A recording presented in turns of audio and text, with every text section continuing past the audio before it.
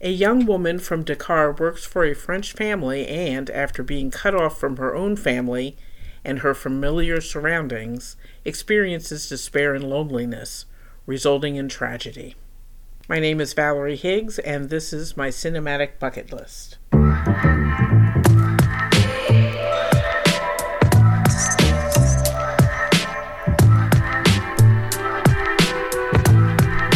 This was a movie that really made me think. I unfortunately watched it right before going to bed.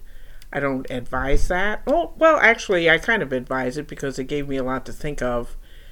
And it was a short movie. It was 55 minutes long. Apparently, it was a restored movie. So the version that I saw was all black and white. I saw some reports later that there were some color sections in previous versions.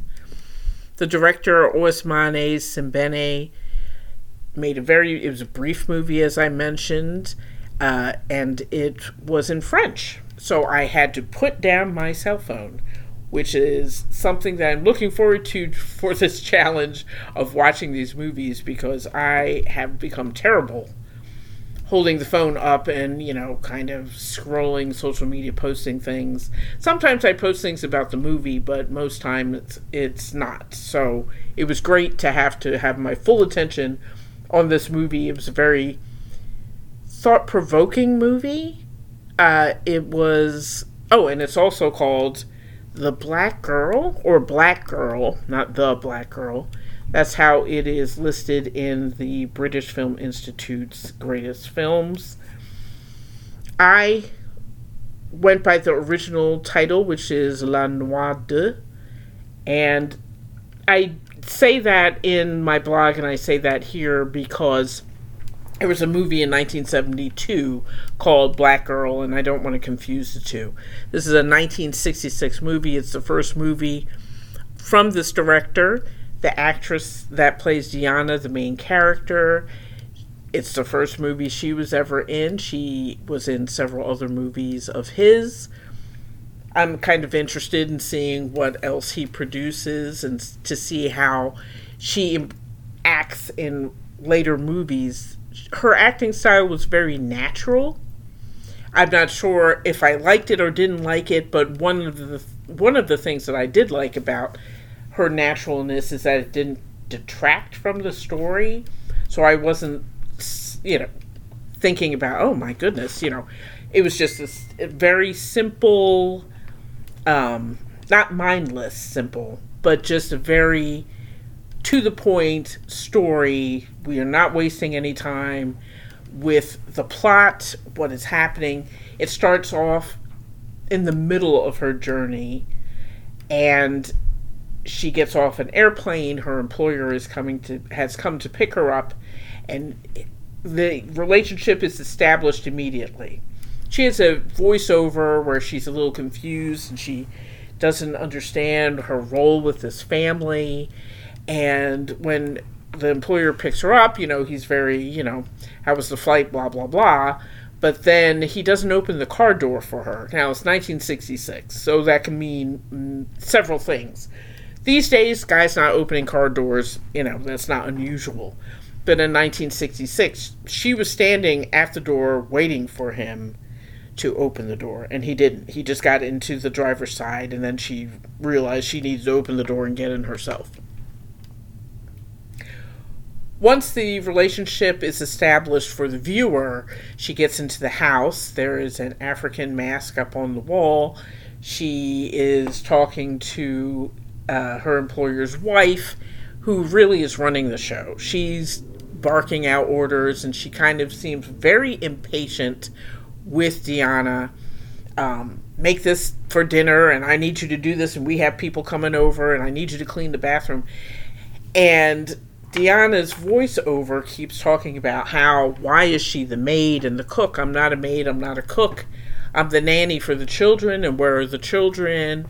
So you get an idea of, she was misled into this job. But then there's a flashback. The flashback of how she got the job. And apparently she worked for this family for a amount of time that isn't clear to me. It may have been during the movie. One of the things that I struggled with, even though I was not looking at my phone, I was still taking notes. So I definitely had to pay attention, and I may have been distracted here and there. So I did not have an awareness of how long she was with the family before they went from Dakar to the French Riviera, which is where the apartment was. The apartment was very sparse. There was nothing fancy about it. Once you have the flashback story, you realize that the mask, the African mask that was on the wall, was a gift. It's a gift. And I may be confusing things here because I think she gave them the African mask when she got there. Yeah, I'm not quite clear. It's been a few days. So the mask is on the wall. There's no other decorations on these walls. And I have done a little research since, and the mask on the wall with no other adornments of any kind symbolizes Diana's being cut off from her family and from society and from, just in general, the public. She never leaves the apartment. She stays in the apartment day in and day out. I think this is over a course of 3 weeks. Whereas before, when she was home, she had her family, she had her friends, she had her neighbors. There was somebody that she was interested in, that she was involved with. Here, it's cleaning, cooking. Sleeping, she probably eats, she has to eat. But she always does her job in a nice outfit. She looks like a 1950s housewife. Earrings, necklace, heels. She wore heels every single day that she had to work in this apartment. And that was confusing to me.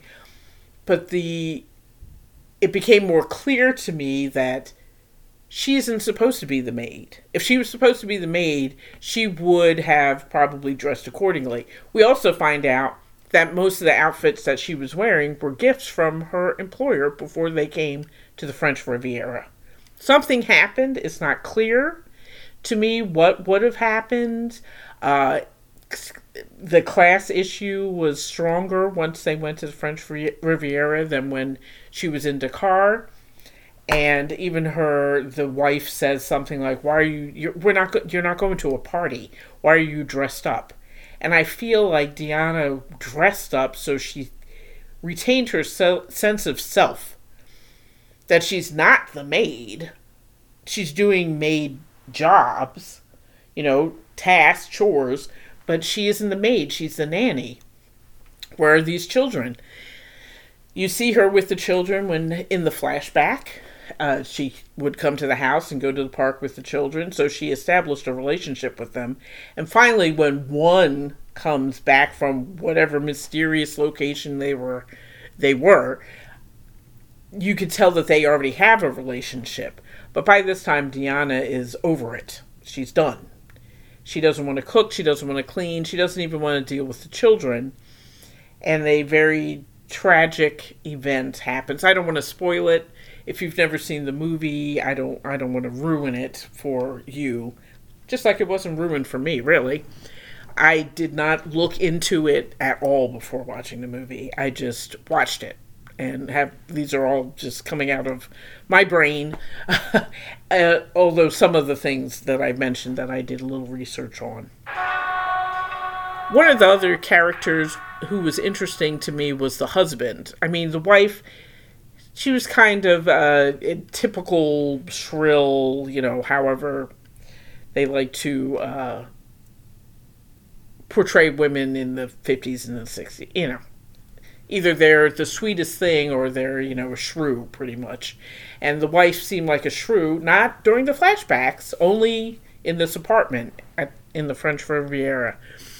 And the husband was very detached. He was very detached. He was slightly connected to his wife, but he was not emotionally attached to anything.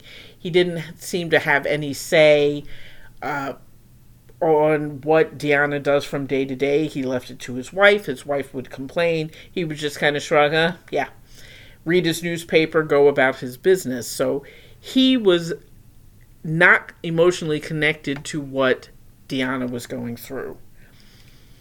Once the climax of the movie happens, later on, it's like he's struck out of that emotionalist state. I mean, it was really, truly mindless. There's a moment where he's trying to give someone money and the person just walks away from him. Literally, he had done the same thing with Deanna earlier when she had just gone on a strike and was not doing any work and just kept sleeping, whereas the wife kept calling her lazy. It's just amazing. It's like, you are not doing anything except reading your little book, but she's the lazy one because she doesn't want to be your personal slave. It's always intriguing to me. And so when she went on strike and she found out that her mother had written a letter that she couldn't read, and she was upset because her mother was saying, you haven't sent any money. I realized at that point that they hadn't given her any money. Like, she never goes out. She never does anything. She never seems to have a break.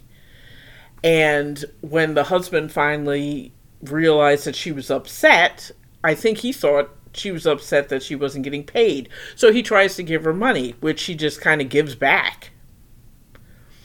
He gives back the money. I mean, she falls to the floor crying at his feet with the money all over, and when they leave, because they don't console her in any way or ask her what's wrong. I mean, she doesn't speak French, apparently. But they walk away, and then she gives them the money, and she goes back into her room. She's on strike. So when the child comes home, finally, this climactic scene happens, which I will not spoil. It was very surprising. It just jolted me out of, the rhythm of the movie in a good way, not a bad way. It was a very interesting plot development. But by the end of the movie, the husband was all emotion. I mean, it was fear. And maybe, I don't know if he realized what he had done. But he definitely wasn't the detached person that he was through most of the movie. So it was kind of interesting. So I recommend the movie. It's only 55 minutes, so if you want to just take an hour out of your life and give it a watch, tell me what you think. I will probably see it again at some point. I've moved on to a couple of movies for future episodes, but I keep coming back to this one mentally, so it was very thought-provoking. I would also like to see what else this director has done. So, I think he did about 5 movies from what I recall seeing. So it'll be kind of interesting to see what else he has done. He has used the same actress before. So, interested to see both of their growth. The growth of the director, the growth of the actor, and from, the first movie that they made to the last movie that they made together.